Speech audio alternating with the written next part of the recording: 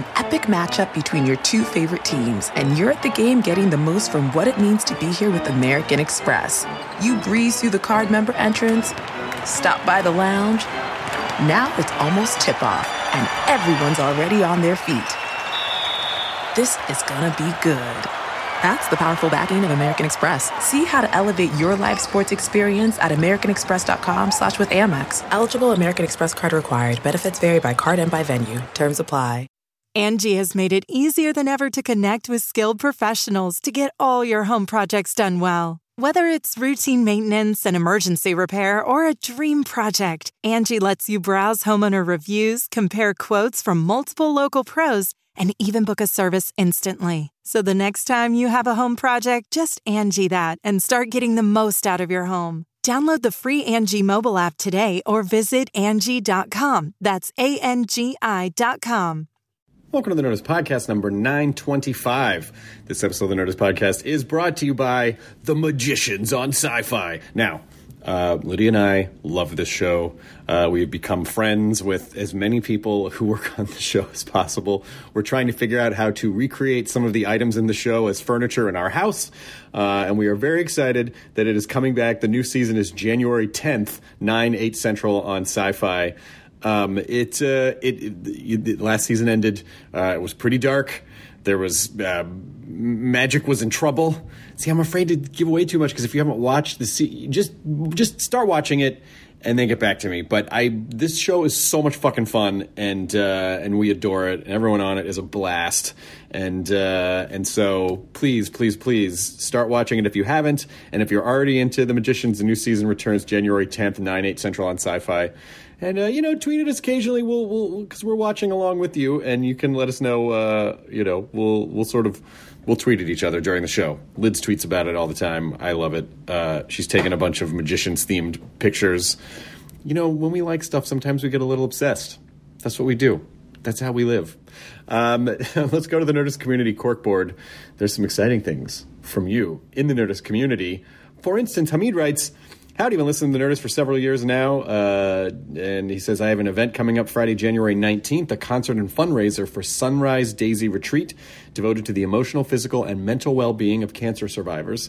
He himself was diagnosed with a freakishly rare lymphoma in 1991. There were 9 documented cases before, 9, and he was the first to live beyond 72 months. So first of all, congratulations, Hamid. That is amazing. That is, 27 years now.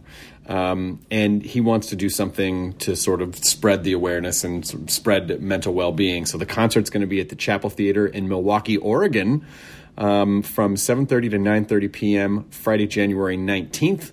And so please go. Please support this. It's a phenomenal cause. And Hamid, I hope it seems like you're doing great. I hope you're doing great. We send you hugs here from Nerdist. R.N. Floyd on Reddit writes, after writing for years, I found the courage to pursue my dream to finish and publish my dark fantasy novel called The Book of Lo by R.N. Floyd. Fantasy world where status and worth are achieved through powers and magical abilities of each species. Since humans have no magic or extraordinary powers, they are considered little more than livestock to be enslaved. The Book of Lo follows the enslaved human girl Lo as she navigates through such a world and tries to survive as she is caught up in the schemes and covers up of the Fae royalty. I'm chuckling because the idea of humans being livestock to serve magical animals is delightful to me. If you guys might be interested it's most easily available on Amazon in both print and ebook, as well as free to read on Kindle Select. That again is The Book of Lo by R.N. Floyd. You can send any event of your choosing to events@nerdist.com. And then we scour through and pull stuff out and do the best we can to get these up so you guys are aware of what you're doing in the community. I also have some stand-up shows coming up in February 8 through 10. I'll be at Stand Up Live in Phoenix, Arizona. And then 16th and 17th of February at the Brea Improv, and the 23rd and 24th of February at the Oxnard Levity Live.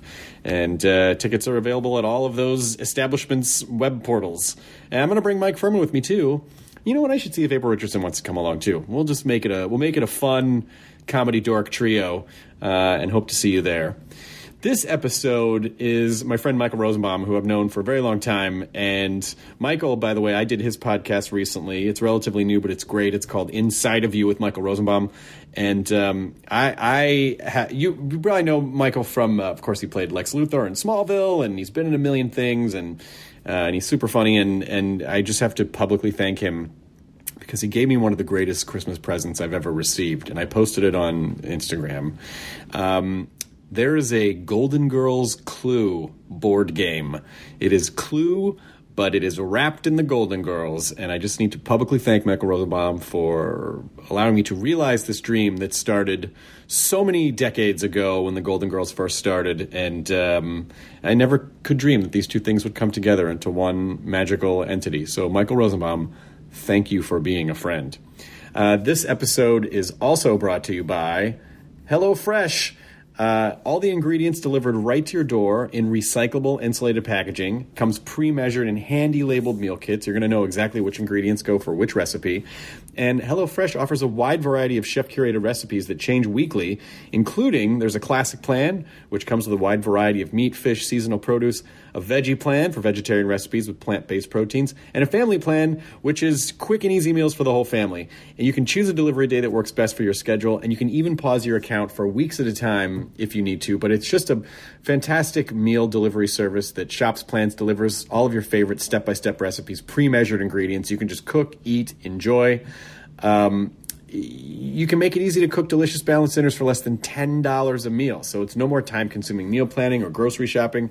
Everyone's busy. You know what? I'm telling you, sometimes you might get to the end of the day and you go, why am I so mentally exhausted? Because your brain is just constantly doing curls all day long, having to figure out whatever is going on in your life to get to places, pick a person up, you have deadlines, and you don't always have time to figure out what you're going to do for dinner. Sometimes Lydia and I will just stare at a menu to try to figure out, like, what we're both exhausted, what can be easily delivered to our place. And this just would take all of that stress off your plate. For $30 off your first week, visit HelloFresh.com, enter the promo code NERDIST30. And thanks to them for sponsoring this episode of the Nerdist Podcast, which is number 925 with Michael Rosenbaum. Katie Levine, please roll the thing. Now entering Nerdist.com.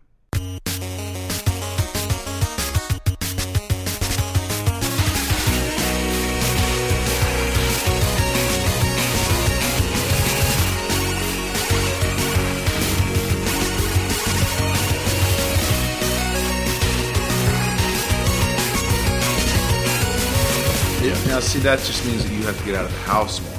It's true. Is that on purpose, sort of?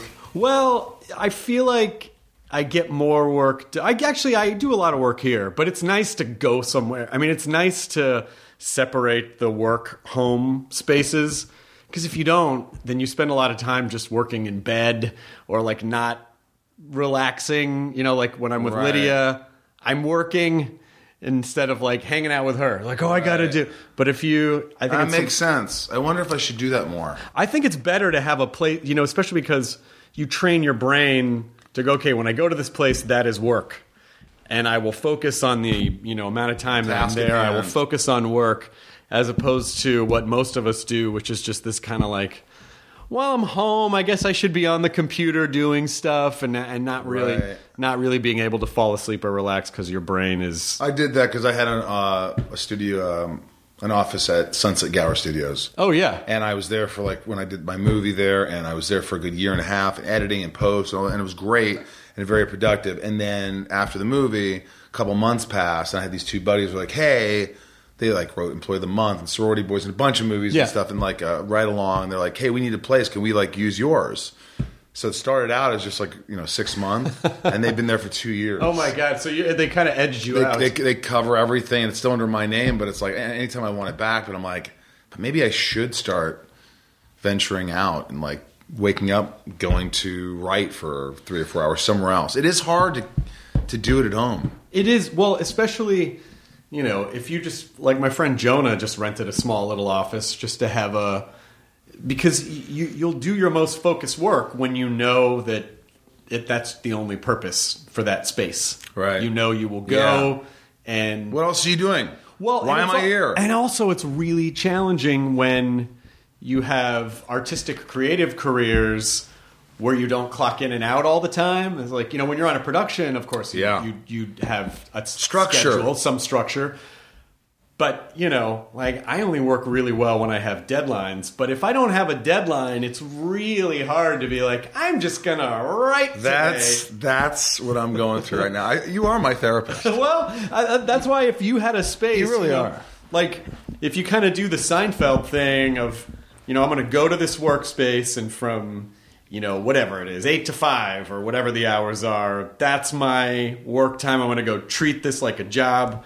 Whatever I write there is fine. If it sucks, it doesn't matter. But you'll get more done, won't you? You'll get more done because it's focused. And then when you leave, you have this weird peace of mind knowing that you did something. And now it's okay to go home and relax instead of just being at home going, fuck, I'm not doing anything. Did I do enough? What am I doing? Yeah, because I'm doing that right now. I'm writing a show, and I have a showrunner and the producer and all these things, and I'm writing it, and we're working on the pitch, and they're like, updates?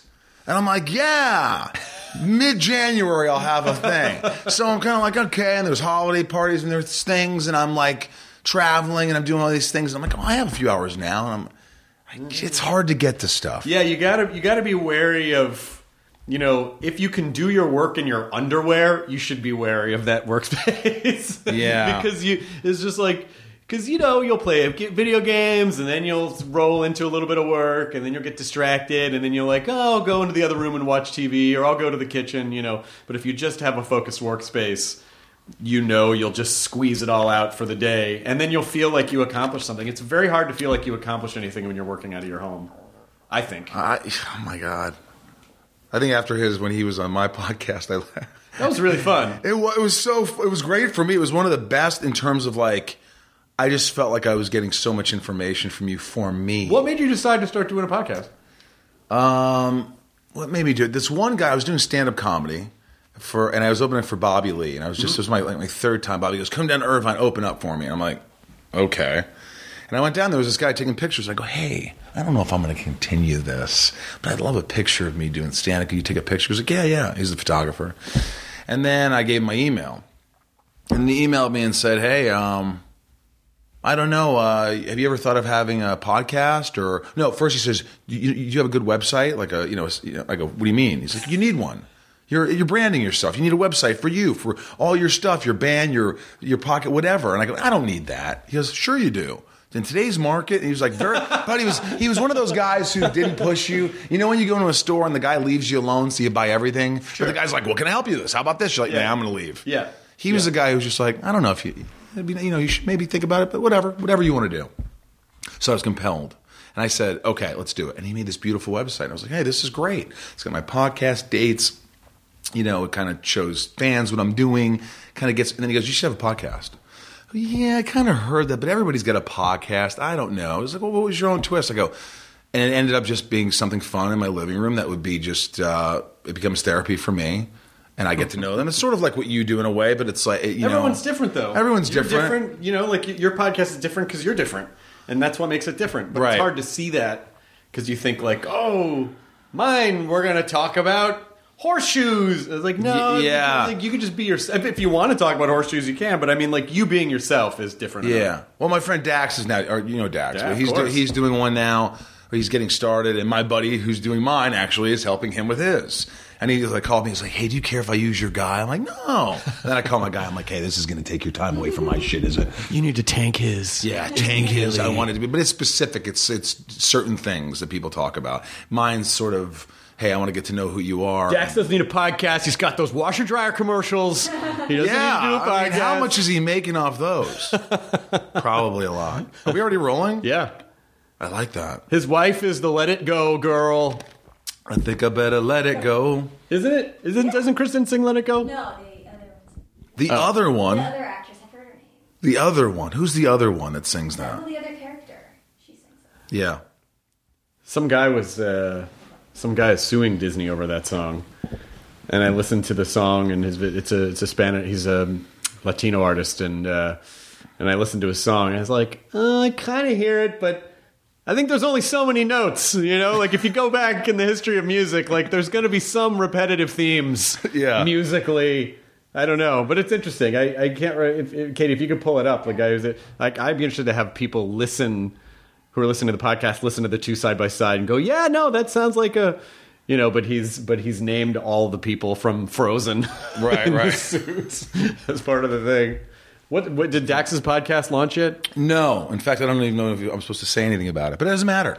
Yeah. He's doing a podcast, he's getting it going, and he asked if he could use my guy, and that's all. And the important thing is you have a man on the inside to tank it for him. Yes, he could tank it. But I have a feeling Dax knows bigger, more famous people than I do. I'm getting people that I'm friends with. I got you, of course.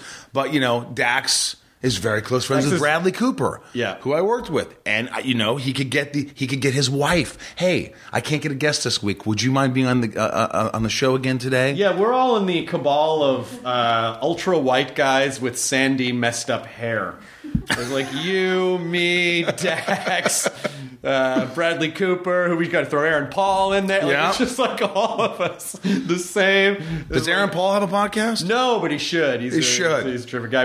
But this is, you know, you and I are so our careers are so parallel because we've been doing this for so long. And I don't think people realize that, or maybe they do. I don't know. I mean, we talked about it on your podcast, but the first time I met you was when you were doing Zoe, Duncan, Jack, and Jane. Right, and you were dating... I was dating Jacinda. Jacinda Barry, she had a guest arc on that show. Yes. And, you know, we were all just like bratty 23 or 4-year-olds. And they were telling us, I was 27 years old, and they're like, this is the next Seinfeld. This is the young Seinfeld. This is going to be... They put so much money behind WB? Yes, and they put so much money, and we were on billboards and subways. Network doesn't even exist anymore. Yes, and it doesn't exist anymore. And I remember going, at that time in your career when you're younger, you believe things people tell you. You're going to be a huge star. You are the best at... And you're like, hey...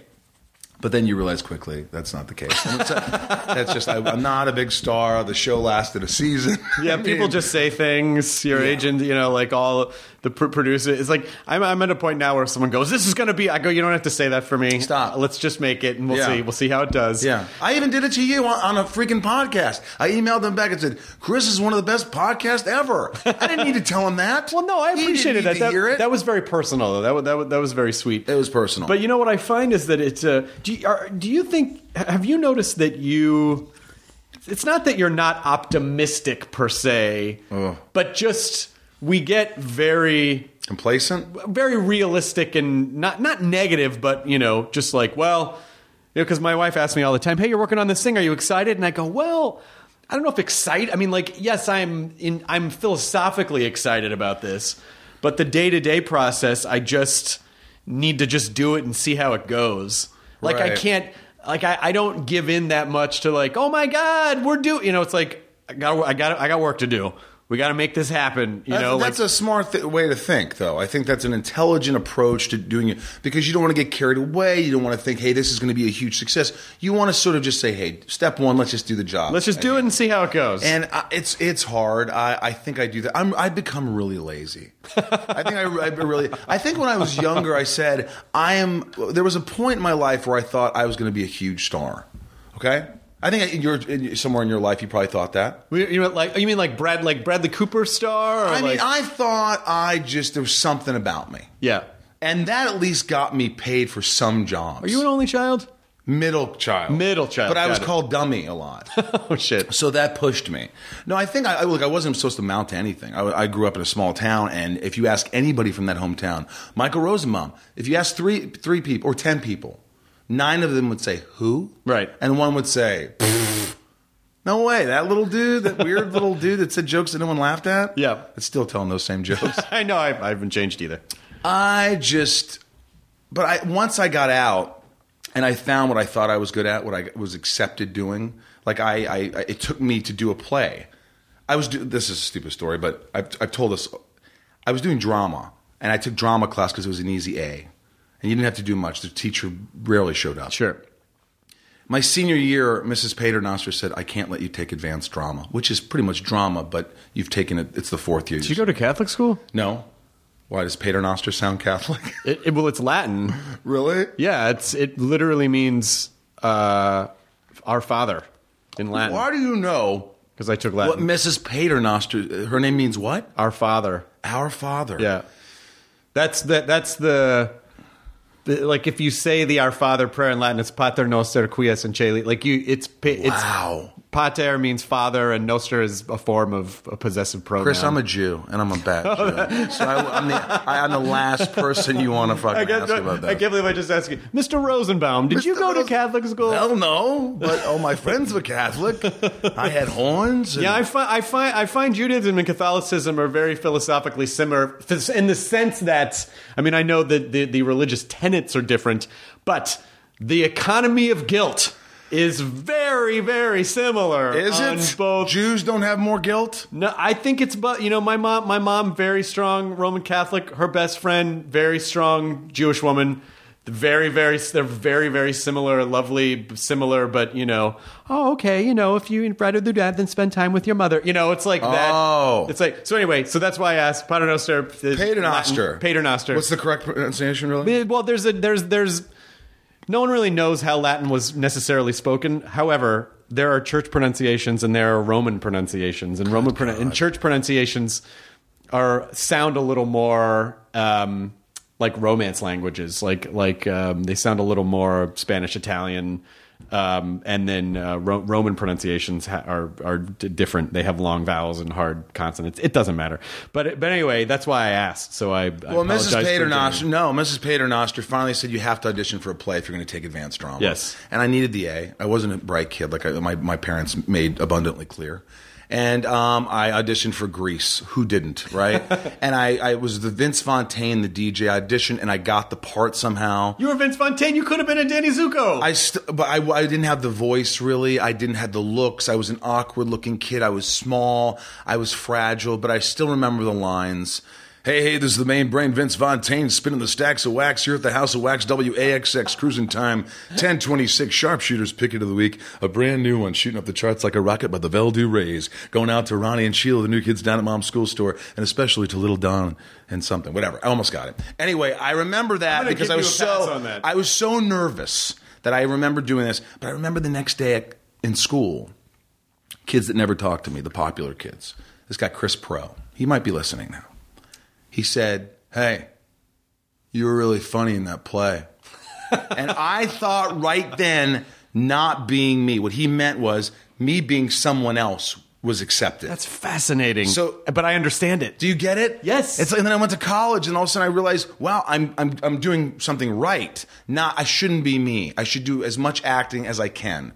I wish this play lasted 24 hours because there was something about that I just felt when I got on stage, it just was easier. But don't you see how Darwinian that is, emotionally Darwinian that is, that you get fed something that you crave, and you're like, I need to do more and more and more and more and more, and then you just evolve in that direction because you are. By the way, that guy, it'd be really interesting to find out what he's up to now. It's very likely, because, listen. He's a lawyer. Is he? he's sort of, he's doing well. Have you talked to him? I go back, he wasn't like, I can't say he was always he was a dick to me. He just really, I wasn't. You remember the scene in 16 Candles where they're doing the pull-ups? Of course. And remember when she says, he goes, Samantha? He's like, he goes, yeah. He goes, I don't think about it. He goes, what do you think of Samantha Baker? I don't. And then they're just because she's a freshman or a sophomore, right? They're doing their pull-ups. Yeah. And that was kind of like, I think I was that guy. I was like, he sort of knew, he just doesn't think about me. Yeah. And then all of a sudden he was like, wow, what you did was pretty good. Oh, it'd be great if every so often he's like, hey, that Superman show, you were pretty funny. Like maybe every once in a while, that's all he knows how to communicate with you. Yeah, the bald look, really. Hey, it's pretty good. My God, yeah. But, I still, to this day, feel that way. When I'm doing something, I feel when I'm not being me. I've talked to you about that. On my podcast, you don't feel that way. You're very grounded. I think you're way more grounded than I am, but it probably took you time to get there. I don't know how grounded I am. I certainly feel chaotic and stressed. I feel like my big struggle is to not, because I assume we're both very similar in the sense that our brains are just spinning a million miles an hour all the time. Yeah.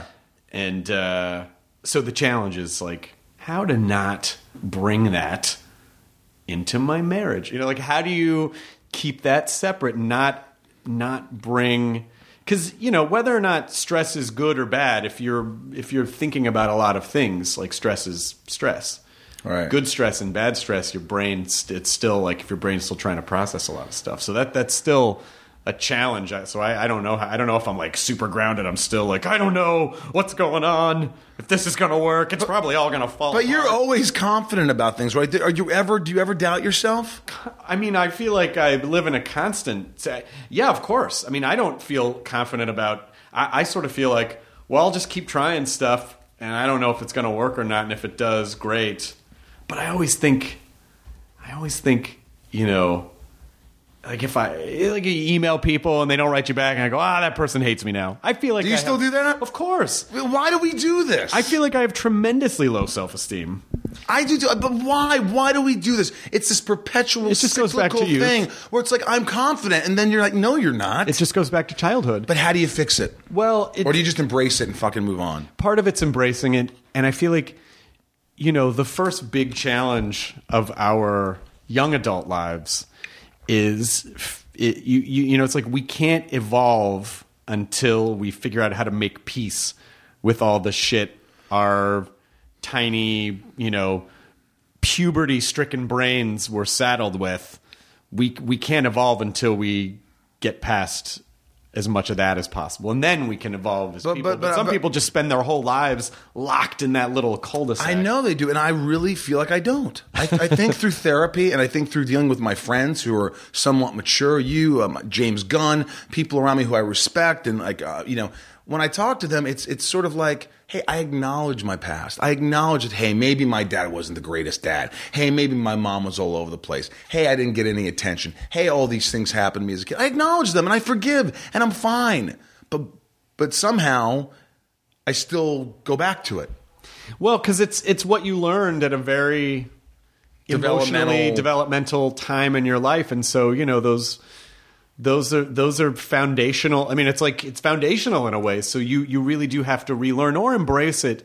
But I also think that sometimes there's an ideal that we expect, like a switch is going to flick, and then all of a sudden we're going to go, I'm different. Like, you may not have the perspective on yourself. I mention this on the podcast every couple of years, but I watched Parenthood again last night, which is one of the... Dax or the movie? The movie. The movie, great movie. One of the best and really most poignant. And it's a beautiful, sad story just about life. And also I get sad about it because, like, this is in 1989, so all those little kids are, like, in their 30s and 40s now. But yep. So I was like, oh, now they're... But, you know, but I've quoted it many times, but Jason Robards has this really great speech to Steve Martin where he goes, you never spike the ball. You never cross the finish line. And so this idea of thinking that you're going to slide into... home base and everyone's gonna... I mean, you can have... That's not to say that... moments. That's not to say that there aren't victories and there aren't moments, but I think we have a very cinematic ideal in our life, in our minds about what it's gonna be or feel like. And I think, you know, if you really just kind of took a step back, you might go, oh, actually, I think I am doing okay. Or I think I actually have achieved a level of thing, you know... But I think it's just about being more peaceful and embracing, like you said, rather than feeling like I know so much. I feel like the more you know, the less you know. Yeah, and I think you're right. Also, the more you think about everybody has to feel this way. There's nobody out there. You look around, you're like, this guy's so successful, he's so confident, he's just like nothing.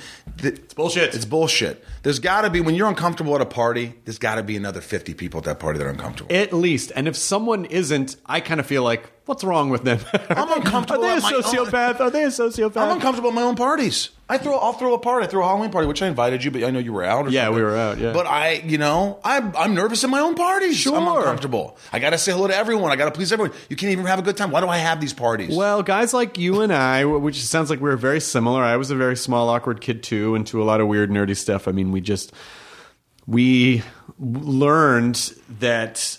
And again, I wouldn't trade it because I would never have wanted to have been a popular kid who never had to turn inward or develop an internal monologue or become self-aware. And but we just didn't socialize well with other kids or like other kids, and so I think we spend a lot of our adult lives like, do you like me? Please like me. Do you like me? Yes. And you think that's okay? I think it is okay. I mean, I think as long as it doesn't get in the way of your creativity. That's exactly right. Or get in the way of living your life. I mean, everyone has some kind of flaw. Like there's no ideal. Everything, it's sort of like the genie bottle. Like no matter what wish you have, there's going to be some cost or something that's associated with it that you didn't see. And I was like, oh, I wish I were dating that person, or I wish I had that. It's like, okay, here's $10 million. Well, now here's all the problems that come with that. And here's this person you wanted to date it. But then here's all the problems that come with that. I mean, I'm sure.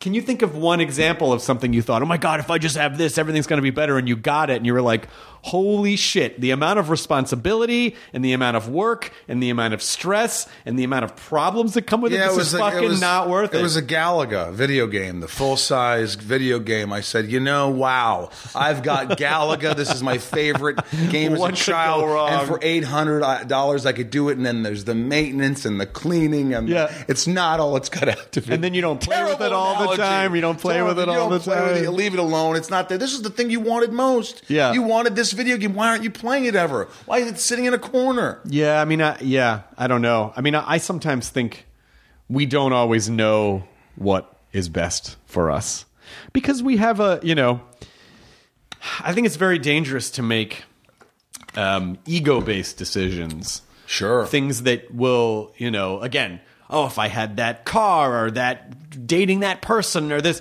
those are all ego decisions. And there's nothing wrong with that as long as you can acknowledge that that's what it is. But if you use those ego decisions to define yourself, the problem with that is that it's a very shallow water and there's a lot of emptiness under that. And if it's not satisfying, it's either going to implode or you're going to keep trying to outdo it.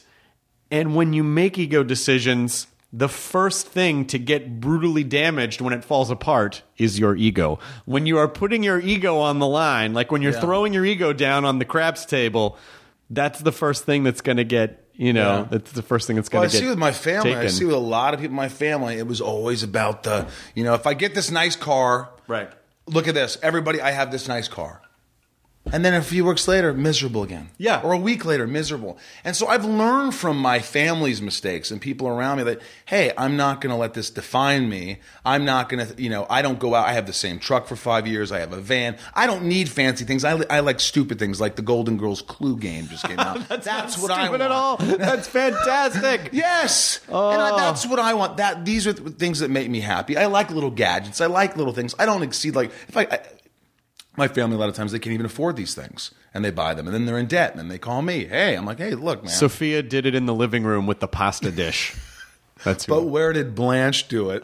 And with what? With what? She did it in the butt with the entire wait staff at the Happy Crow, which is the pub that I don't know where they go. But I do think that it's okay to have nice things, but just as long as, it's like, oh, it's fun to get nice things. It feels good.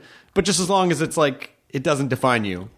And then as long as you can have that attitude with it, and I think it's funny because I just posted something on Facebook and I don't get sappy and I don't get I usually do funny things or work and I just said something like, hey, I just want to say happy Thanksgiving to everybody, and I spend a lot of time you see these work Facebook posts about, hey, watch this, listen to my new podcast, listen to this, and funny things, and and I talked about something about I always really got on myself, was upset with myself for being a people pleaser, always trying to get approval, always trying to make people happy, always trying to make people smile. But then somewhere along the line, I just sort of embraced it like, hey, there's really nothing wrong with making people happy, right, and making people smile. But if that's all, sometimes it's too much. Like you got to separate, hey, I'm not trying to get your approval, I'm being funny and hope you laugh, and if you don't... Well, because then that boils down to, are you doing it, are you trying to make people happy for them or for you, Right. And do you get something out of that? Is that why you're doing it? And I think the right answer is well, it's okay to have a combination of both. Yeah. It's all right to get something out of it, but then also, make people happy at the same time. I agree. When did you, I have always wanted to ask you about, because you got a nice head of hair, of what it was It's like. too much. What it was like to live as a guy who shaved his head for a while. Katie, right? Katie. But I told you earlier that you heard it out there. I forgot to put product in my hair, and my assistant Jess out there was like, "Your hair is way too high." and so I've been a little self-conscious. That's a good assistant who will say to you, your hair's too high. And some people might look at my head and go, "Oh, he was bald, so now he's overcompensating with the giant James Gunn, double James Gunn look." Double gun. Your hair's not that high, by the way. It's not that high? No. But I am. You know, it's funny. Nicely done. It's funny how you look at your face all day, so you're going to zero in on every little oh my God, I have a thing here on my cheek, and everyone's going to. But most people, 99% of the people in the world don't. They just sort of see all. They don't see what I see in the mirror. You really don't think so? No. They don't see the dark spots, which some people call liver spots, but I call them a little sun damage. No, they don't see that. No. You don't really see that. No. Right now, you're looking, so you. I'm looking for it. You don't see them. Still don't see it. Okay, I'm 45. I'm going to start getting them. They're starting to happen. Katie, you're young. You don't have to deal with this right now. Katie's 17. Katie, Jesus, Katie. No, she's not. No, you're not. You don't have to tell us your age. How old are you? 31. Oh, you're young. You got a ton of time. When Katie. I was 14, you were 0, Katie. 0 years old. But you asked me how it felt to be a bald man. Well, I'm just like, because I always thought the most fun thing to do would be, I had to shave my head for House of a Thousand Corpses, and it was really fun. Did you but not for 7 years, 10 months a year. Not for 7 years. 10 months a year, it was me. It was like, let me tell you something. That whole story about even getting the part on Smallville was so terrifying because, first of all, I thought it was going to be this goofy show that it would just be these caricatures, and I didn't think it was going to be that, shot really well. And right. You're thinking Smallville, Superman, and Lex are friends. The WB. Right. You don't expect it to be good. Right. When you're hearing about it, and they're like, no, this is going to be a big show. And I remember they wanted to see me. And I go, I don't know about this. And my friend's like, you, Lex Luther? Dude, you're a goofball. You're not Lex Luther. I had this spiky hair. It was Zoe, Duncan, Jack, and Jane right after I probably met you, a couple weeks after. And finally they said, hey, they want to see you. And they said like 700 guys are doing, audition. And I go, 700? And I said, and I didn't care at this point. When you don't care, it's weird. Things come to you when you don't care as much. Because you don't need them. You don't need them. And look, and I needed, I didn't know this, but this would be the best thing I had ever done when I did get casted. But I remember them, I go, just tell me what they're doing wrong, these other guys. And they said, well, we want you to be charismatic, a sense of danger, intelligent, a little bit conniving, all these things. Like 3 or 4 things. And they had 3 pages of sides. That's it, 3. And I'm fencing with Clark Kent in the opening scene. And I circled, be dangerous here. Be charismatic here. Be funny here. And that's what I did. And I went in there, and I remember it was the first time where a casting director, usually when you go in these casting rooms, you know this. Okay, sit down, blah, blah, say your name. Here's the lighting. It's all set up. Well, she had me sitting down. Well, I hadn't rehearsed that way. And I wasn't thinking sitting down. I was thinking powerful. And I said, no, I think I want to stand up. She goes, well, I don't have it lit. And I go, how long will it take you? And I wasn't being a dick, but I was just like, I got to do this my way. Right. And she goes, well, give me 15 minutes. And she wasn't really happy with me. And I went in there and I gave the audition of my life. And I just didn't care, and I was confident, and I walked out and I go, hey. And I always have this thing where afterwards I rip up the sides, throw them in the trash. I'm sure other people do that, but I do that because it's my way of saying clear your head. Yeah, I'm done. Forget about this, move on. Yes, move on. And my agent says, hey, the studio wants to meet you. I go, nope. Again. Why? And then this is the developmental sort of the child in me that didn't develop and something happened as a kid that I was the fear and the approval and the nerves and all that. I was like, I can never be that good again. And especially like going in front of the studio. I go, I'll never be this good. He calls me back, goes, the network and the studio will be in there. It's just one more audition. This is it. I go, no. That's worse. That's fucking worse. I'm not doing it. You came back to me with worse terms. He goes, why are you doing this? Why are you self-sabotaging? Why? I go, listen, I will never be that good as I was in the room. You tell them to just rewind the tape. And watch the fuck. I swear I did. And I wasn't a dick. I go, please make it happen. And about a week later, he calls me and goes, You got the job. That's hilarious. You're Lex Luthor. And I go, oh my God, I am never going to, they're going to fire me. And you probably would have, it's very likely you would have lost the job. I would have lost the job. I knew in my head that I was as good as I could do it. It's like one of those things where you know this, when you do stand-up, you go up and you have two sets. Yeah. You have one, and the first one, you go, oh my God, that was amazing, and something random happened. And you already know that the next set's not going to be half as good as that no matter what, because something magical happened, right? Well, yes, but I also view every show as a unique organism. So I don't really think about it in those terms. I think, any random collection of people can be a completely different. So shows can be better in different ways. Right. Sometimes shows are riffier. Sometimes the audience is better. Sometimes they're polite. Sometimes they're bad. Sometimes I'm bad. It's not quite as binary to me. So you sort of take it as it's a new thing. The next one's going to be different. It's what it is, and that's a whole different beast. Absolutely. That's a smart way to think. Absolutely. See, that's part of my problem. I think about, I'm doing the same thing. In fact, it's hard for me because I'm new at this. You've been doing stand-up your whole life, and a lot of these guys, I'm like, yeah, but once you do a set, I feel like if I go do another set somewhere else, I'm still doing the same material. Like, yes, people do the same material for years. Yeah, this is what you do. It's part of the artistry of stand-up is not having to do a whole new set every time, but it's getting it better. It's like being a sculptor and just like making the cutting details better, cutting out the fat, evolving the set, and also being able to present material that you've said before is fresh and new. That's a You're absolutely right. Completely other skill set.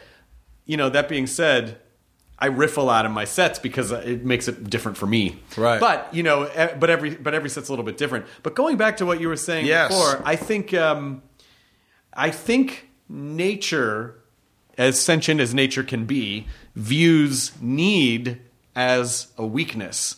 So when you said when you don't need stuff, it comes to you. It's like, yeah, because if you think from an evolutionary standpoint, if an organism needs something, then it's weak in that area, and so other organisms might be like, we got to avoid that thing because it's needy. Right. Because if it needs something, it can't provide, it doesn't have the strongest DNA to keep the, if I'm being really reductionist about it. Right. I'm sure none of this is actually true, but this is just how I view it. And so it's very difficult to pretend like you don't need something because you can't fake that.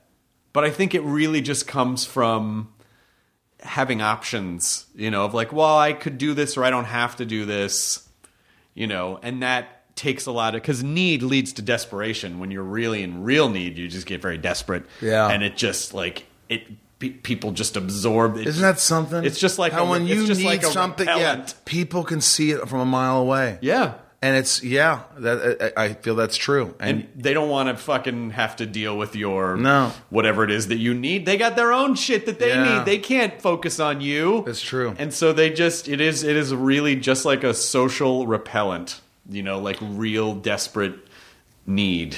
I wanted to go back to you. I didn't finish your question. I got to the beginning, but you asked me about how does it feel with the hair thing. Fine, we have tons of time. And the reason I want to bring it up is because I was nervous. You don't know what your head looks like when you shave it. Right? You don't know. Well, you do. I do now. You do now. Yeah. Katie, you have no idea. If you shaved your head, you would say there might be like a divot. Something happened as a child. You fell, somebody hit you in the head. A tiny little person who's just grown yes. undeveloped twin. See? Just hanging out on your scalp. As they shaved my head for the first time, this was the pilot. I had already been cast. They were shaving my head, and I was going to act as Lex Luther. I didn't have a choice. If I was somehow missing half my scalp somehow, there was some weird disease, and I shaved it, and I was like, not bad, not bad. I remember just staring at myself, not saying a word, one of the few moments where I didn't talk. And then they're just shaving my head, like, zzz, Natalie. And she keeps shaving my head, and I'm looking, I'm like, not bad. And I turn around, and I saw a reflection mirror of it's called an occipital bone. Yeah, your occipital bone, in the back. And mine is a lot larger than most. Yeah, it is. It's a large occipital bone, and I was nervous about this. I said, I'm a freak. I'm not. They're going to fire me They're going to see behind me, and this is the WB. You have to be somewhat attractive to be on it. I didn't think I was attractive. I already had issues. They have a no protruding occipital bone policy at the WB. There was a policy. It's very clear in the paperwork. They did have that. And Michigan J. Frog, like, no, double. That was his name. Yeah. Oh my God. Michigan You J. remember all Frog. these things. Well, anyway, I remember shooting the pilot and thinking, they're going to fire me. Nobody sees me as Lex Luther. I can't be intimidating and scary and brilliant. I'm just not. These are all the things that I'm not in real life. This is absolutely all pretend. And are they going to buy all of it? I hope the lighting's good. I hope the way I delivered these lines are good. And I just had to let it go. And I remember thinking I was going to get fired. They're going to replace me with some chisel chin guy, and this is it. And I remember David Nutter, who ended up directing a lot of the Game of Thrones episodes. He's a brilliant director. He directed the pilot. And he called me in to do ADR. What's ADR stand for? Additional... Automated dialogue replacement. Automated... I wasn't even close. Automated dialogue replacement. You sure? Not additional dialogue recording? That sounds better. We can look it up, but I think it's automated dialogue replacement. It could be also... It could be one of those things that's like 3 or 4 things, depending on who you ask. But when I used to do ADR for the cartoons I worked on, it would say automated dialogue. You probably are right. ADR. It's automated or automatic dialogue replacement. 8-0 Hardwick. So it's taking up room for something else that could be useful in my brain. So anyway, Dave Netter called me in, and he goes, I want you to see the opening of the pilot, just the opening scene. And I watched it, and I had a little tear in my eye. It was the first time that I felt like I had done something that was pretty decent. Because in the past, I called my father and I go, I'm doing this movie. He's like, what kind of movie is it? Oh, no. It's an independent movie, so it's not a real movie? Well, no. yes, I mean, it is, but who's in it? The new, so it's not, you're right, it's not a real movie. I've talked myself out of it. It was that kind of thing. That's the voice in your head. That's the voice in my head. And nothing was ever good, and nothing was ever, and then I watched this. And I never, after that one call to my dad, I never called him about that stuff again. In fact, to this day, I never tell my parents or anybody what I'm doing. Never. My brother goes, what's going on? I'm doing this thing. Oh, really? When did that happen? Try to explain a podcast to your dad. Was it like a radio show? Well, it is. It is. Well, it's not real. Who's in it? Who's going to listen? I don't know who that is. Who's going to listen to your radio show? I don't know who that is. Did you study radio? It's not real unless I know who it is, and there's a company that I've heard of that's paying you to do it. Otherwise, all not real. we hear is Radio Gaga. It's David Bowie, Katie. You know that song? Sorry, that was belittling. I shouldn't have said that. No, of course you know David Bowie. So I watched it, and I had a tear in my eye, and I called my parents, who were together at the time, and I said, I think I've done something right. I think that this is going to be a big, big show, and someone might recognize me from it if I don't get fired for my occipital bone. Was it still WB at that point? It had not become CW yet. I think it was the WB. Then it came to CW, and I prayed to God, just let me be on a network with more than 2 letters. Because I think that Smallville was one of that first wave of like genre shows for a younger audience. Mm-hmm. That it's kind of like in the vein of where Supernatural is. It's like this has a massive, passionate fan base of young people. Yeah. Who it's like their generation. And we didn't have social media. Right. I always tell people I'd have millions of followers too if Smallville was around now. But I'll take my 130. You know what I mean? It's like it was a phenomenon. It was the first of many. I'm very proud to say that it was really. I not to say it made television superheroes cooler, but just the way how would I articulate that? It was shot in a certain way. They took it seriously. They tried to make the acting good. The effects were great. They still hold up. I think the quality of the show was just exceptional. Yeah. And a lot of times, you could be great in something that just looks like shit, wasn't that good, and no one sees. But very few times in your career, if any, where all those things line up, or it's like I'm in something where everything's pretty good. Yeah. So I have to step up my game. Right. I felt like the other actors are good, and the effects are good, and people are and like it was sort of a pressure, but a good pressure. It was nice to be on something that was good because I'd been on a lot of things that weren't, and still am to this day. I keep doing things that aren't great, but I keep striving for greatness. Well, and also, I mean, it's not like you're done. No. You could work for another 40 years if you wanted to. I'm insatiable as hell, and nothing's ever good enough. And I think you're the same way. You can do a million things, and like we said, we don't get carried away anymore. It's more. My therapist calls it. I think I told you the colander effect. A colander. Yeah. It's what you put spaghetti in, and you put water, and the water goes right through it. Yeah. So it's sort of like you feel nothing's really sustained. Sure. That's sort of like you're great. It used to be when you're younger. It's like I am, but it goes. It's fleeting. So we're just left with wet pasta. Wet pasta. Yeah. And what's the hard pasta when it's too hard called? Al dente. Al dente. Mm-hmm. Yeah, that's it. And Paternoster means Our Father. Right. And this is $25,000 pyramid. Things you say on a podcast. It is. It's $25,000 pyramid. This is rhubarb. Yes. Yeah. Well, I heard a great story about Dick Clark, just to go about Pyramid. When he took that show, he was a big radio guy.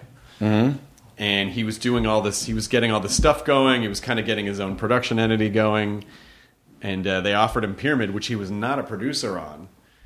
And they didn't really offer him a lot of money to do it. And his representatives were like, maybe you shouldn't take this. It's not. And he goes, how many times is there, what's the order? And it was like a huge order to do Pyramid. And he goes, take it. I don't care what the money is. And they're like, really? And he goes, I will be on television every day.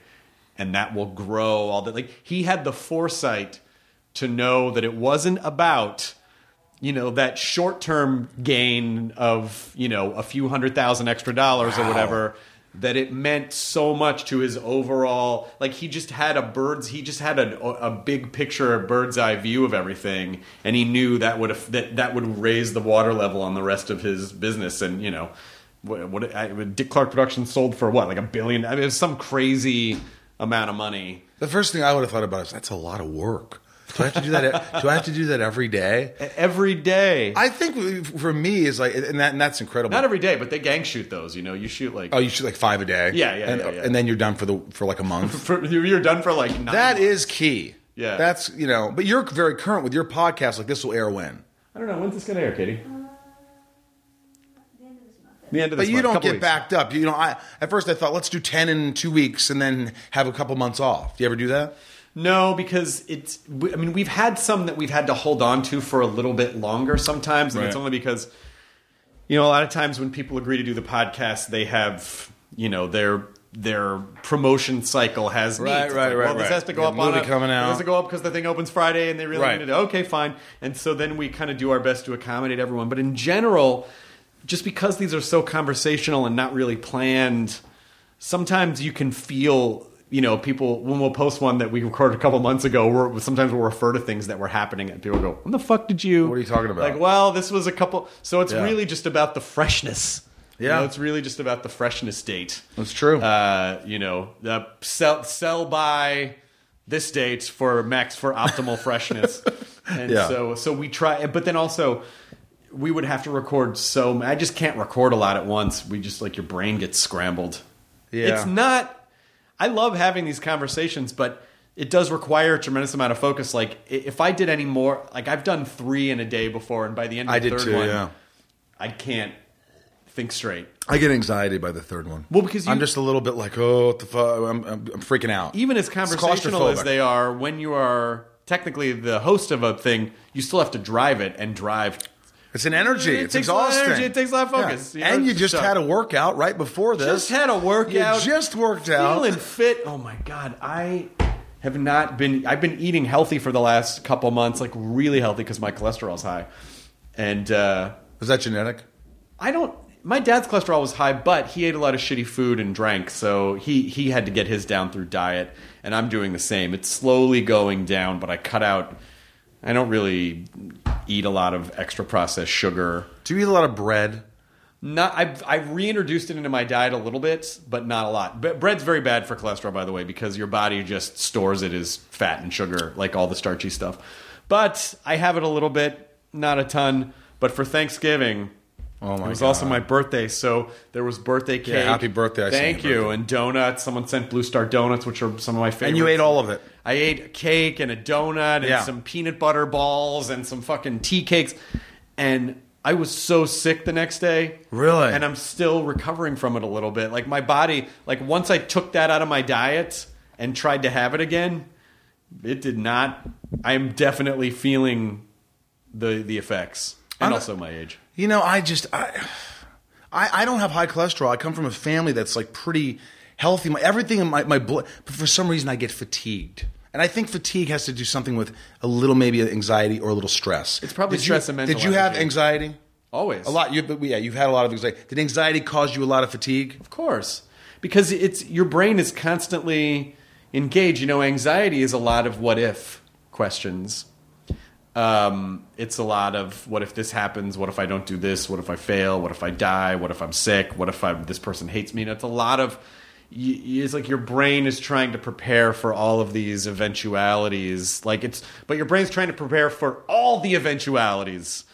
And it comes out like constantly these thoughts, right? Yeah, stupid. And when your brain is that engaged all the time, it does take a toll on, because your body's you're expending energy to go through all of it. Well, for me, I look at you, someone who does everything. Like you do. Well, you do so much, and you're married. It's true. You have this huge career and you're married. But for me, I'm like, I'm not married. I have a dog. Mm-hmm. I love my family. I have friends. They're my family. It's legal in some states. Right. Indiana, where I grew up. Yep.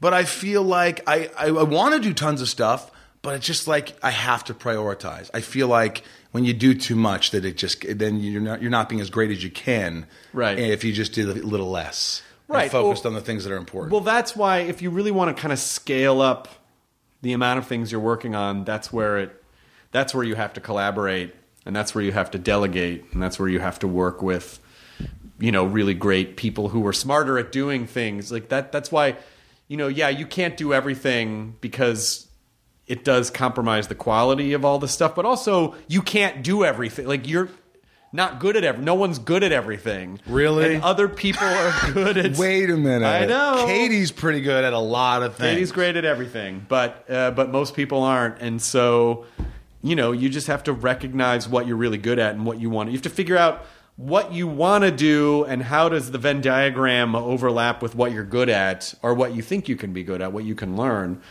And so that's how I'm able to work on a lot of different stuff, is that like I'm not running the animation company every day. My partner Shadi is running that because that's what she's amazing at. And do you make that clear, like when you say, hey, if I'm going to do this, I'm not going to do a lot of the work?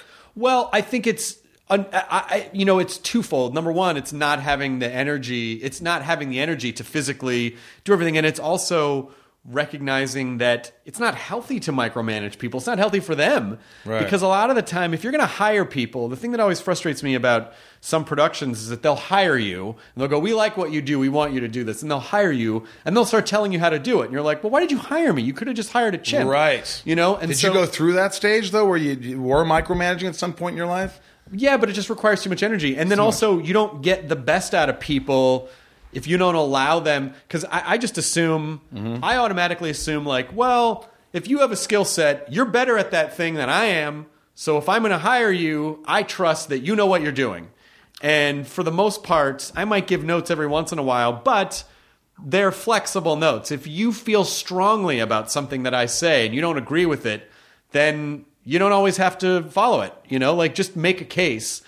And I try to listen to people and let them be the best them that they can be, because then if you're trying to micromanage everyone, then everyone's just trying to be a version of you, and that's limiting to them when they could be so much better than you being themselves in whatever area it is. So that's why it's good to, collaboration is good, and also, you form a unique chemical compound with every person or organization that you work with. And so that's really fun and interesting. Do you work with a lot of different people, or do you try to do everything yourself? I work with a lot of, I have a writing partner. She lives in Minnesota now. We've written a couple scripts together. We're working on stuff, but I let her sort of like, when we have this new thing in notes, I'm like, I don't have the time to go through these notes. I'm going to help you with the notes. But then once we have a plan, can you go take care of it? And it's really important to understand. And I know that it's better for her. She has a little more time, and she loves it a lot more than I do. Well, it's also important to understand like what the agreement is going into each collaboration. Like you can't just go to sleep and let someone else do all the work. It's like you have to understand if they're doing this, how is my skill set complementary and additive? 100%. That's what I do. That I pretty much say, listen, I'm going to make all the calls. I'm going to get the meetings. I'm going to do this. You're going to help more on the rewrites and things like that. Yeah. But I'm going to try and really get this made. Yeah. And I know she can't exactly do that. Right. She doesn't have that sort, but she's a great writer too. Right. And so we work really well together. That's cool. What are you working on? You said you're working on a show. I wrote. Well, I'm doing that's a horror movie. I have a new draft of that horror movie. You do? Yes. Send it. So I will. It's really cool. It's dark. It's serial killer-ish. Fantastic. Love story. But I'm writing a show right now. Eric Tannenbaum, who used to run Sony, and he produced 2.5 Men. Oh, yeah. I know Eric. He produced me on Impastor, which I did for 2 years. And he's like, I want to do something. So I'm writing a show sort of based on me if I didn't have any success or any money or anything. Is loosely based on me and kind of a guy who's just trying to find happiness in life. Yep. And, I got some great people attached to that and got a movie called The Neighbor with Bill Fichtner. Oh, he's fucking great. He's great. He was very intimidating. I had to have lunch with him because the director goes, Bill wants to meet with you before we... I'm like... 2011 podcast, I think, Bill Fichtner. Really? Mm-hmm. Bill's great. He was the blind guy in Contact. Yep. He's been in everything. The guy's been in Prison Break. Yeah. Fantastic. And I was intimidated. It was one of those things where I remember sitting down having lunch with him. And he was like, I remember him just looking at me like I could tell he's judging me. Right. Like but he's a nice guy. He's just like, yeah. Like, that look that you give someone where you're like, yeah, you're not getting the part. At what point were you like, what is it? What are you looking at? I actually just said it. For me, I'm compelled to just, whatever I'm feeling, sometimes I just say it. Like, you're making me fucking nervous. And he looks at me, he starts laughing, and I'm like, I'm trying to make you think that I'm this guy for the character, but at the same time, I don't want you to think He's like, no. And at the end, he called me, he says, dude, you want to do it? I love it. And, right. And we did it, and I remember doing the first scene with him, and it was just like one of those things where he's really nice. It's one of these actors, and you look up to, and then you do a scene, and you almost have to prove yourself, and like, I can fucking do this. I'm an actor, and then you do it, and then he sort of looks at you and goes, okay, and then everything's cool. He just I'm telling you, that's like, I've had that sort of happen with big actors where I'm like, okay, I feel like I have to prove, I'm not proving myself. I just sort of have to just do my fucking work, say my lines, but I feel sort of a respect after. Yeah. Like, okay, you don't suck completely. You know what I'm saying? So there's that. But I'm always like, everything I do, whether it's this podcast or whether it's what, I always want to, be entertaining. You always want to be fun. You always want to, I put too much pressure on myself, Chris. Oh, yeah. I completely understand. It's because you want, but again, if your motivation is that you want people to like you, you're always going to drive yourself crazy. Yeah. Because you can't, it's impossible. But I really do understand it. I feel like I'm really good getting to know people, and then at a certain point I just feel like I'm annoying and they hate me. I lost them. Yeah, true. I lost them. I've always been one, though. I've had a lot of friends in the industry, and most of the friends I hang out with aren't actors, but I do have, big actor friends. But I always feel like I've always been the same guy. No matter how much you try to change or you try to put the cool persona on, or like, hey, I'm mellow, it always comes out. The real you always comes out. Yes. And so those people who stick around and go, hey, he's a pretty cool guy. Right. That's it. Or I'm going to hire him. He's easy to work with. Right. You come out. No matter what. You can't hide who you are. You know what I mean? Christopher Walken could try to just go, I'm not going to do the voice. I'm like, yeah, all right, now I'm doing it.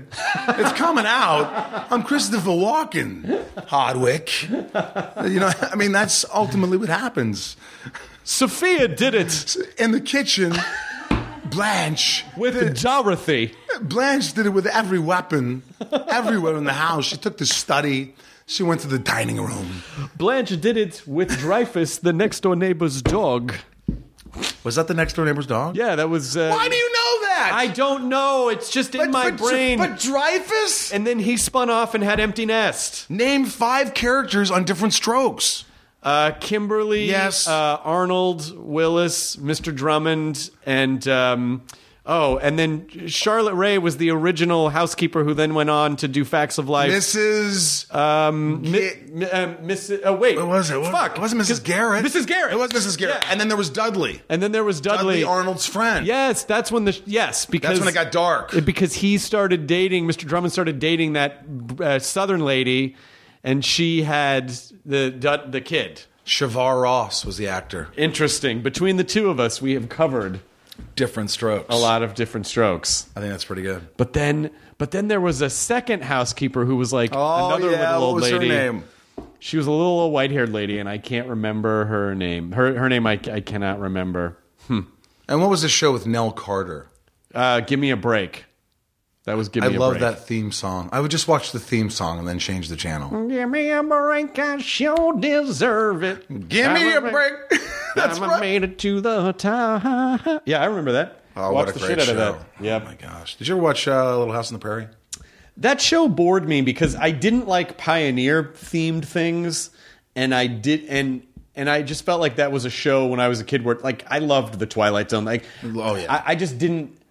Nothing really happened for me on the. I didn't really understand the dense pioneer drama of Little House on the Michael Prairie. Landon would always somehow make me cry. I watched Highway to Heaven. Oh, sure. Did you watch that? Some, yeah. I like a good cry every once in a while. You know, he's just an angel down here helping people. Right? I mean, it was a beautiful story. Just a lovely, beautiful guy and a beautiful story. But yeah, Little House, I never really...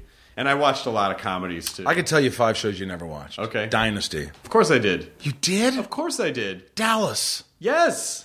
Falcon Crest. I did, because my mom watched all those shows. Jake and the Fat Man? Yes. Or is it Big Guy? Jake and the Fat Man. Now you can't say that. It's Big Guy. It's...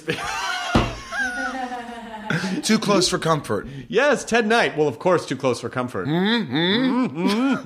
What was Monroe? Monroe. The character who was... It was like... It's so funny there was a time when they couldn't just say, yeah, Monroe's gay. They live in San Francisco. Nope, didn't do it. They couldn't... But I didn't know what's his name was gay. The guy from Hollywood Squares. Paul Lynde? But I was a kid. I didn't know what gay was.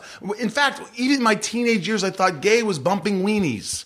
I thought just two guys would bump weenies, and that didn't feel Think bad that's a way me. to do it? That didn't seem terrible. You Nothing just wrong with a little docking. Bumping a wiener? No, it's Docking? fine. Docking. Is that docking? I think that's No, isn't that docking. when someone's uncircumcised? Oh, and then they can like... They can connect? Yeah. Yeah.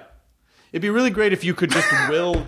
If you didn't have to pull it over, but you could just will the turtleneck over the... That's alien technology, though. That is. That's a alien little advanced for technology. us right Yeah, now. Right now it is. But... What was the show I just was talking about? Too Close for Comfort? No, Paul Lynde. Yeah. But Paul Lynde, I heard a funny story. Mark Hamill told me this story. Did I tell you this? Great. No. Mark Hamill said he was on a plane with Paul Lynde. Oh, my God. I already love it. And the mother, this kid kept racing up and down first class. Yep. And just disturbing, bumping into Paul's elbow as he's trying to sleep. And finally, Paul looks to the kid's mother and says, if your son doesn't stop running behind me, I'm going to fuck him. Oh, Jesus Christ. And I was like, what the fuck?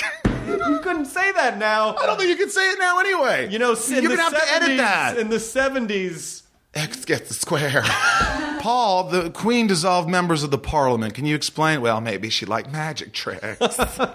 He was like, I didn't know. I was just like, who's this eccentric guy? I heard apparently he was abusive with his friends. Was he? Like he beat his friends up. What? He would hit his friends. That's cool. But they still hung around with him. I didn't know the story. I read some stuff about it. I saw him. I was going down a Tonight Show rabbit hole once, and I saw him on the Tonight Show where he sort of dropped the character, and he was just That's good. talking as himself and talking about how uncomfortable he was.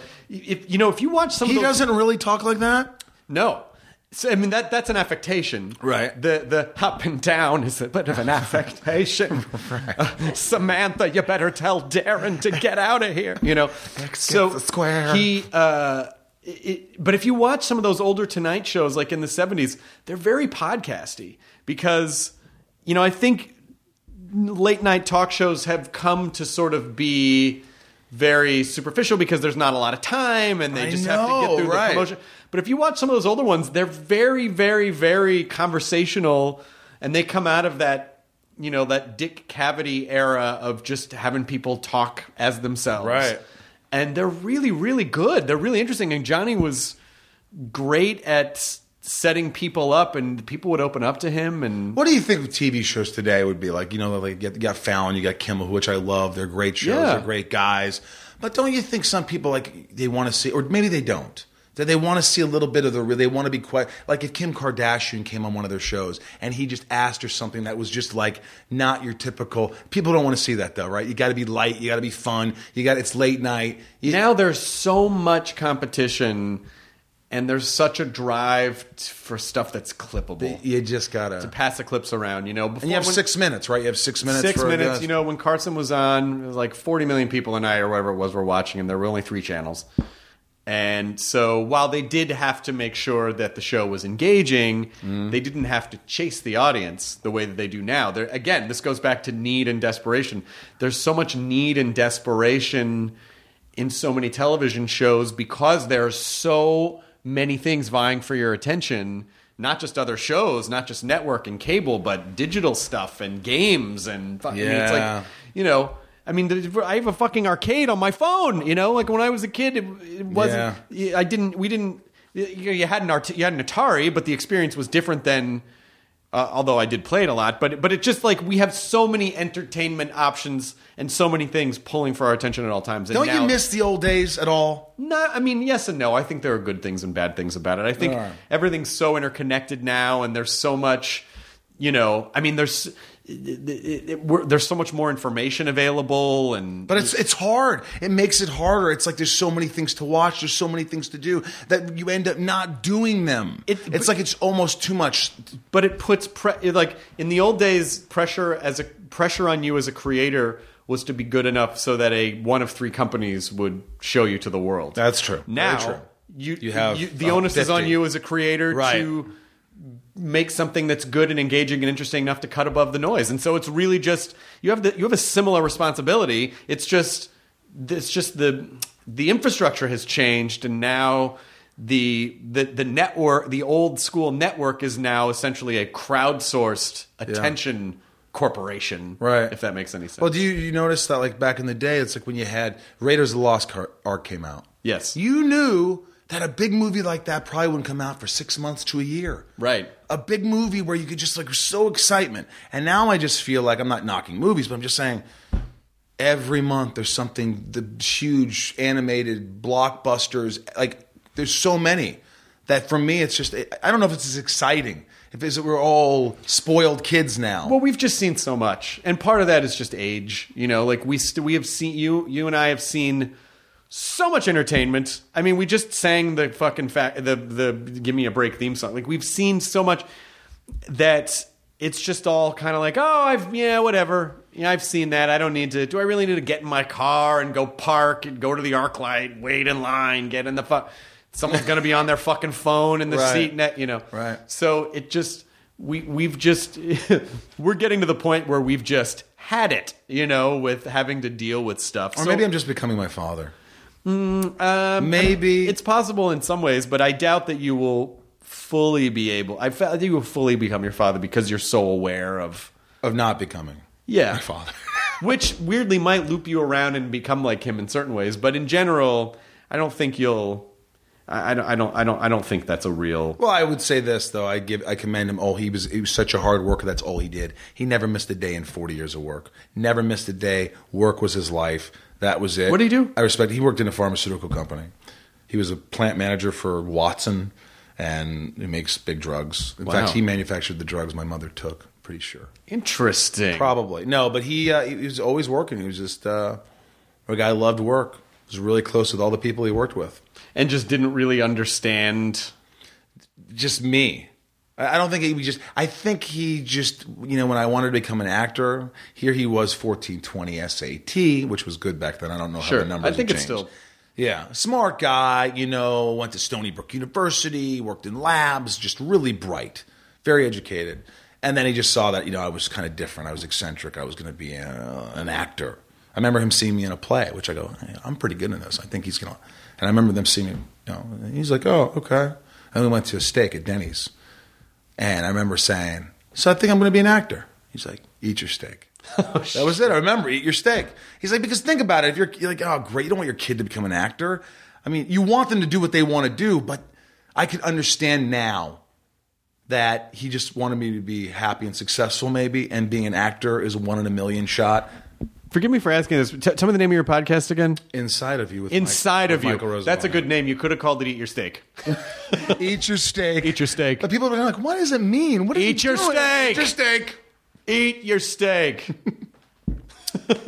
This is fun. It is great. I mean, love your house. Oh, thanks. I could walk around even when you're not here. Yeah, you could That'd just be walk weird. around. You could haunt. You could be you could haunt the house, but without being a ghost. Yeah. We could just hear you in the walls. I said we should play some hide and seek because you have so much cool shit. You have this cellar. It reminds me of like Boris Karloff lived here. You know, we should do like a murder mystery here. I mean, this would be a blast. Yeah. Yes, I mean, I like that kind of shit. Or we could play a good game of Golden Girls Clue. Oh my God, I want to play that so bad. Do you have it? I'm getting it. We have to get it. I'm going to get you one. Really? How about this? I'm going to get you one for the holidays. I would really. I'm Yeah, I'm gonna not get you joking. one. I will play the shit out of Golden Girls Clue. I swear to God, I'm going to get you it. That show is. It was priceless. It still is. It still holds up. Makes me laugh. Yeah. It still makes me cry. And there's sweet. There's only one surviving member of that cast, And her name is Betty White. Betty White. How old is Betty White? She's 92 or 3. Can you name the 4 actors? Of course you can. Rue McCallaghan. Estelle Getty, Rue McClanahan, B. Arthur, Betty White. That's pretty good. And then the guy who played the neighbor was Richard. He was on Soap. Not Schimmel. No. Robert Schimmel was a separate comedian. Yeah, that's Richard right. Mulligan. Richard Mulligan. No, Mole. No, Richard Mole was on Martin Night Mole Court. was on Golden Girls, wasn't he? Ever? He might have guest starred. Richard Mole was Bull on Night Court. Richard Yes. Mulligan was the neighbor who was on the spin-off of Empty Nest. Give me the beatbox version of Night Court. That's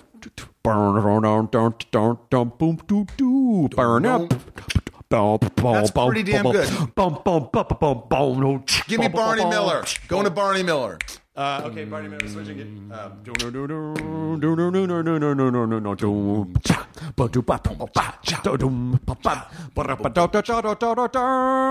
Miller. But they didn't say that. But they didn't have any words. I love This is Barney Miller. Barney Miller. Name 3 characters in Barney Miller, and that's it. Fish. Yep. Barney. Wojo. Wojo The Hotes. Asian guy? No, that was the guy with red hair was Wojo Hotes, I think his Wow, I name didn't was. remember that. That was a good show. Yeah, it was good. That was a great show. Hal Linden. Barney Miller. Someone probably no stranger to Battle of the Network Stars back in the day. They rebooted that, didn't they? Didn't ABC do Battle of the Network Stars again? Did they? I think they did. Katie? Did it do well? Battle of the Network, Cable, and Internet Stars. Did you ever do Dancing with the Stars? No, probably not. Are you a good dancer? Not really. Could you become a good dancer? I mean... Are you coordinated? I think I could be passable if I dropped everything else I was doing and focused on it. Isn't that the thing? Yeah. Well, that's the thing. Hey, I'm going to drop my career and do Dancing with the Stars. Well, that's the idea. It's like, well, you only have so much time and energy in your life. You know, like if you wanted to drop everything and become I mean, I would never be a great dancer, but I could be an okay, for a layperson, for a non-professional dancer, if I really, really focused all of my energy. But I'm never going to do that because I don't care. I don't care. That doesn't excite me in any way. Do you dance by yourself, Chris? 'Cause Definitely I do. not. Do you not ever get out of the shower like I do? No, my poor wife. No, but you never by yourself. I will hear a Micah Mechanic in the Mechanic song come on, and I will just go in front of the mirror naked and I'll dance. Which Mike and Mechanic song? Not in the living years, 'cause that's a sad song. His dad dies at the end. I'm not going to dance to that. That would be macabre. Sing it loud. All I need is a miracle. Yep. All I need is you. The little white guy shuffle of that. Man. Yeah, my poor wife would love to dance more, and she'll just come up to me and start dancing around me, and I just stand very still and just sort of shut my eyes, like, when is this going to end? And and I feel bad for her because Really? she's not getting the full, like, she deserves me to be the kind of partner who will just dance with her, but I just freeze because I'm socially awkward and I don't know what to do. But she knew you couldn't dance before you got married. She did. She agreed to it. Yeah. She can't agreed. feel like- She agreed to that. She can't say, you know what? Yeah, nothing's changed. Yes. I didn't do it while we were dating. If you started dancing, she'd think something's going on. She would think, yeah, are you cheating? Why are you dancing now? This is weird. This Yeah. is weird. You're so lucky you're married. I'm lucky that I'm married on to a a dating good app. person. Yeah, she seems like a great person. She's the I best. just saw her boots. She's the best. She is. Well, I don't really know her. I met her once. How are you finding the dating apps? Well, I'm only on one. Here's what I did. I'm on this one. It's Raya? Am I allowed to say that? So I've been on that, and the problem with this is that's the actor he types. Well, I was I was in a relationship, and then I was out of a relationship, so I got on this thing, Raya. Yeah. So what happens is you connect with someone. You're like, well, that's a start. Yeah. And then you say, hey, how's it going? What else are you going to say? Yeah. Like, be original. Like, how do you be original? Did I don't know someone say be you. original? No, but I hear that, you could see on their things it says, be original, just not if you're looking for sex, this is not the, or just here for friends, whatever. So I'll say, hey, how's it going? Hope you had a great weekend. I feel really stupid. I don't add that last part. And then 4 days later, oh, hey, what's going on? Oh, not much. 4 days. It's like this whole, it's like you're still playing games. I thought you were on here to kind of. Right. And then my MO is I'm not embarrassed by it. I'd rather go to coffee first. If I don't know you and I can't see you, I don't want to just pick you up and go to dinner with someone I don't know for 3 or 4 hours, and it's uncomfortable if you don't like them, or maybe they're not into me, and now what do you do? Right. But if you just go for a coffee, or does that make sense? It makes perfect sense. It's a good way to sort of casually get to know each other, to find out, let's take this to the dinner level. And you know what else works? For me, let's say you're texting. Okay. Let's say you're texting for 2 weeks. Okay. Here and there, it's nice. It's a rapport. It's it's beyond weather talk. It's like, oh, I did this weekend, blah, blah, blah. Oh, yeah, what's your sister do? It's getting, let's have a FaceTime before we go on a date. Boy, I don't know if I would have done that. I don't know I if do. I ever did a dating app. Let me Does it tell you, work? call me a freak. Call me a weirdo. Because the second I'm talking, Katie, you're talking to a guy. I'm sure you're in a relationship. Your boyfriend, you're a stable woman. And I'll just be like, hey, what's going on? And right away you start to get a rapport. Like, you see if you're even, it's just you're talking to them. I FaceTime my grandparents, We my parents, are my meant friends. to look at each other's faces, by the way. We are. We have evolved. I mean, maybe we'll evolve out of that. Yes. This generation, the kids being born now, might evolve out of that. And no, we just interface with text. But, what's very difficult is there's such a small part of language is the actual words that you are using, and so much is about context and nuance and body language and eye contact. I can't. I'm not good on text. One girl told me once. She said, "You're a terrible flirter." And I'm like, I haven't met you.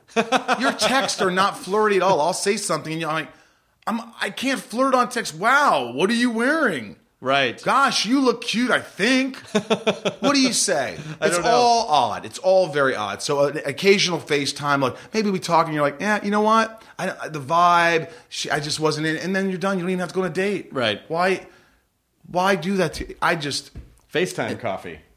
FaceTime or go for coffee or a lunch. Have a burger somewhere. I would be more, because I think FaceTime is a little awkward. Do you? Because I FaceTime all my friends. You know all why? my Because family. you're constantly looking.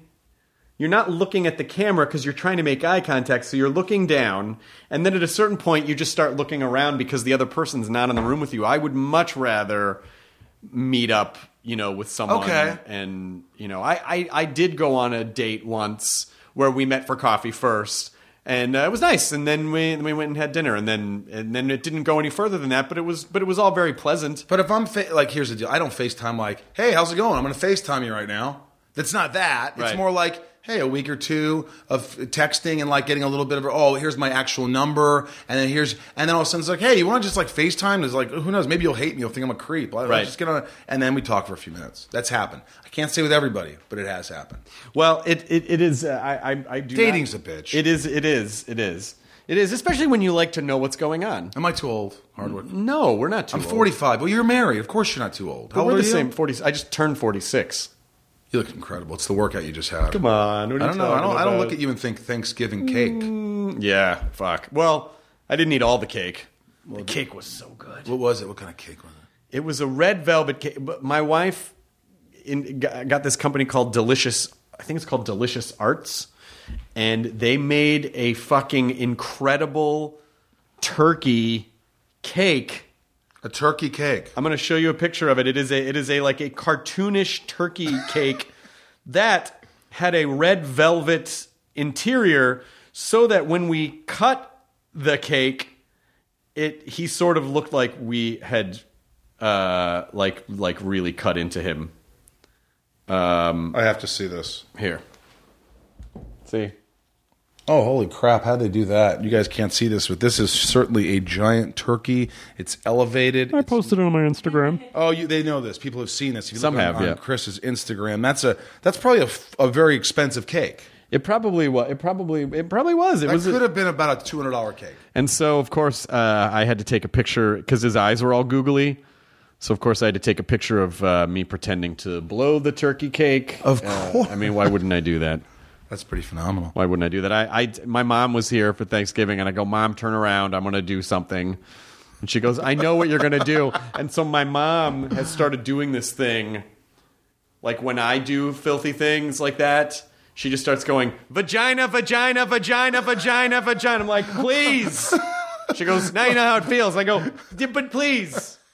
Don't do this. Let me just blow the turkey in peace, Mom. That's amazing. My mother's not affected by me doing anything. In fact, I'm not sure you like toilet talk, but love it. Well, I was home in Indiana, and I had a Pizza King Stromboli, one of my favorites, and I thought I could make it to my mom's house in time. 7-minute drive, and I drove there, and the doors were locked. She wasn't home. She stepped out for a minute, and it was hitting me. And I looked across, and I hadn't met the neighbor who was mowing the lawn, and I didn't want to ask the neighbor if I could just go use his crap and take a big crap in his house. I just felt like it wasn't right. And so I was. What am I going to do here? I'm sweating now. You know the sweat you have when you just got to go to the bathroom, Katie. We've all been there. Stromboli shit sweats. Yeah, Stromboli shit sweats. The SS. Stromboli shit sweats. 3 S's. Yes, 3 S's. Figure that out. And I went in my rental car. And I went in the glove compartment. I got the plastic bag that holds all the registration and everything. And I got some. I saw the little Continentals that have like 15. They probably had 8 wipes left. And I jumped over her fence. Where is this going? And I took a country squat in her backyard. And I wasn't pleased with it. And Did you dig a hole? A human dump. I couldn't even dig a hole. I didn't have time. And I could see people through the slats. What did you do with the Cottonelles? I wiped my ass with them. But then what did you do with them? I put them in the plastic bag. I put them all in the plastic bag. I zipped it up, and I threw it in her trash. Did you bury the poop like a Jack Russell Terrier? I didn't.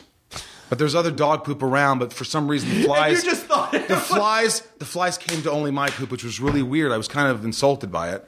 And so... that means you have they just wanted some high fiber Stromboli. And so anyway, I threw them away, and you can cut this out if you want. No, this is 100%. And I was embarrassed, but I had some antibacterial stuff, and I wiped my hands off. And then I sat there, and I went. My mom came home, and she goes, "Hey," I go, "Mom, I thought you were home. I had to just take a big crap. I ate a pizza, Stromboli at Pizza King, and now I had to take a big crap in your backyard. I crapped in your backyard." And my mother looks at me and says, "I thought we were going out to dinner." I just crapped in your... I'm a human... So then you must be hungry again. I thought we were going out. I love that in part of your mind you were like, my poop is going to camouflage with the dog poop. No one's going to know. They knew.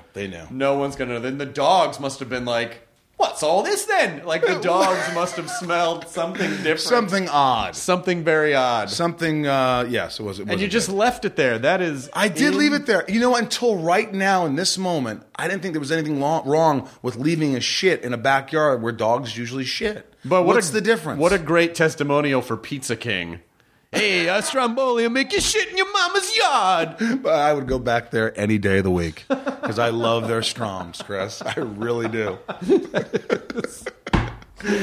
Apologize to the listeners out I'm there. not sorry at all. Good. I Your think, listeners like dung talk? You know what? Some do, some don't. Some really do. I don't know. But it's a great story. Thank you. It's such a great story. It's a very human story. It happens. Not at all what people would have expected. Vagina. I love that your mom says From that. Lex Luther. Yeah, there it is. One time I had to shit in my mother's yard, all right? I feel him. At first I was like, why did I just start telling the story? I don't think I've ever pooped outdoors on. You've never taken a human dump? No. You've always made it to a toilet? Yes. Never even in the pants? In your alcohol days? No, I don't think I ever had any... You peed? Yeah, no, I've never... You've never peed your pants? I mean, not since I was... Dude, I've done some embarrassing... I'm not ashamed of it. I've had moments. I was not that kind of drunk when I drank. I did not lose bodily function. I never blacked out. Oh, wow. You're good. Wow, I didn't that's have impressive. any of that stuff. But yeah, no, I don't think I've ever had the sensation of growing a poop tail and having it hit the dirt and coil like a weird shit snake waiting to strike. I'm just going to say one thing. Yeah.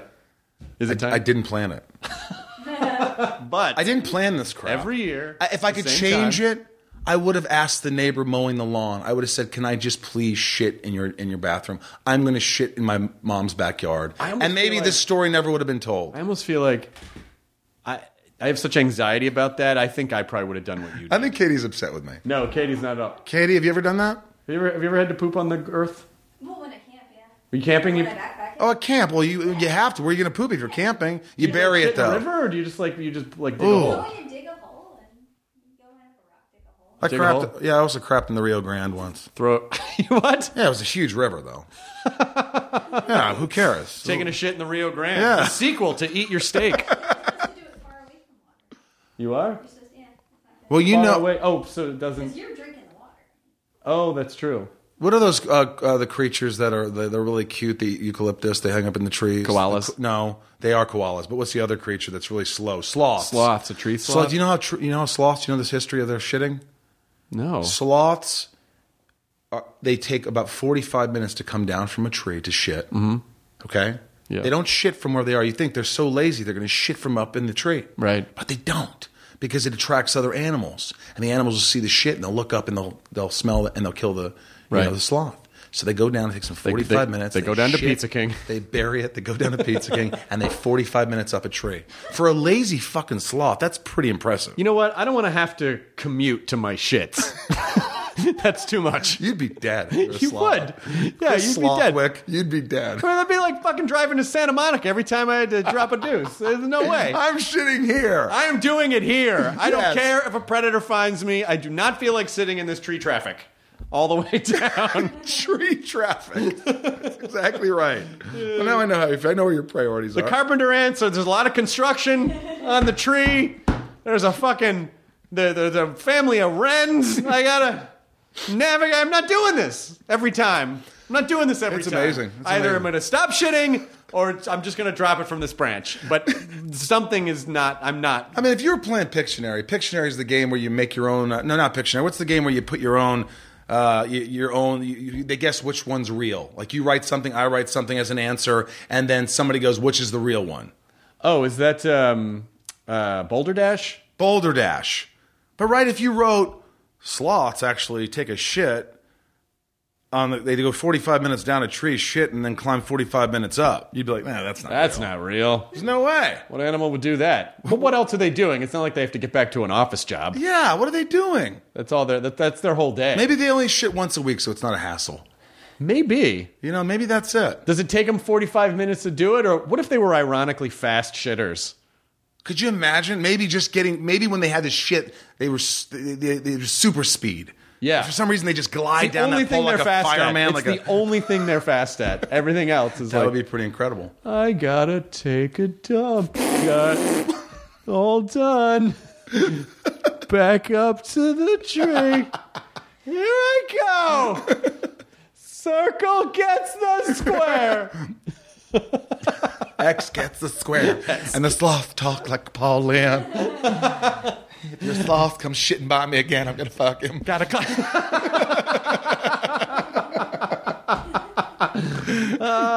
Inside of You is Michael Rosenbaum's podcast that you should listen to. It is a great, fun, and there's a video component as well. Yeah, you could see your video that I See interviewed my you. stupid face in your living room. My living room. And anything else you want to promote?